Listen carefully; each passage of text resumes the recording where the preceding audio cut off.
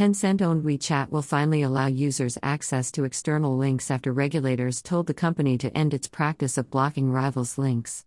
Previously, WeChat forced users to open links in a browser like Safari.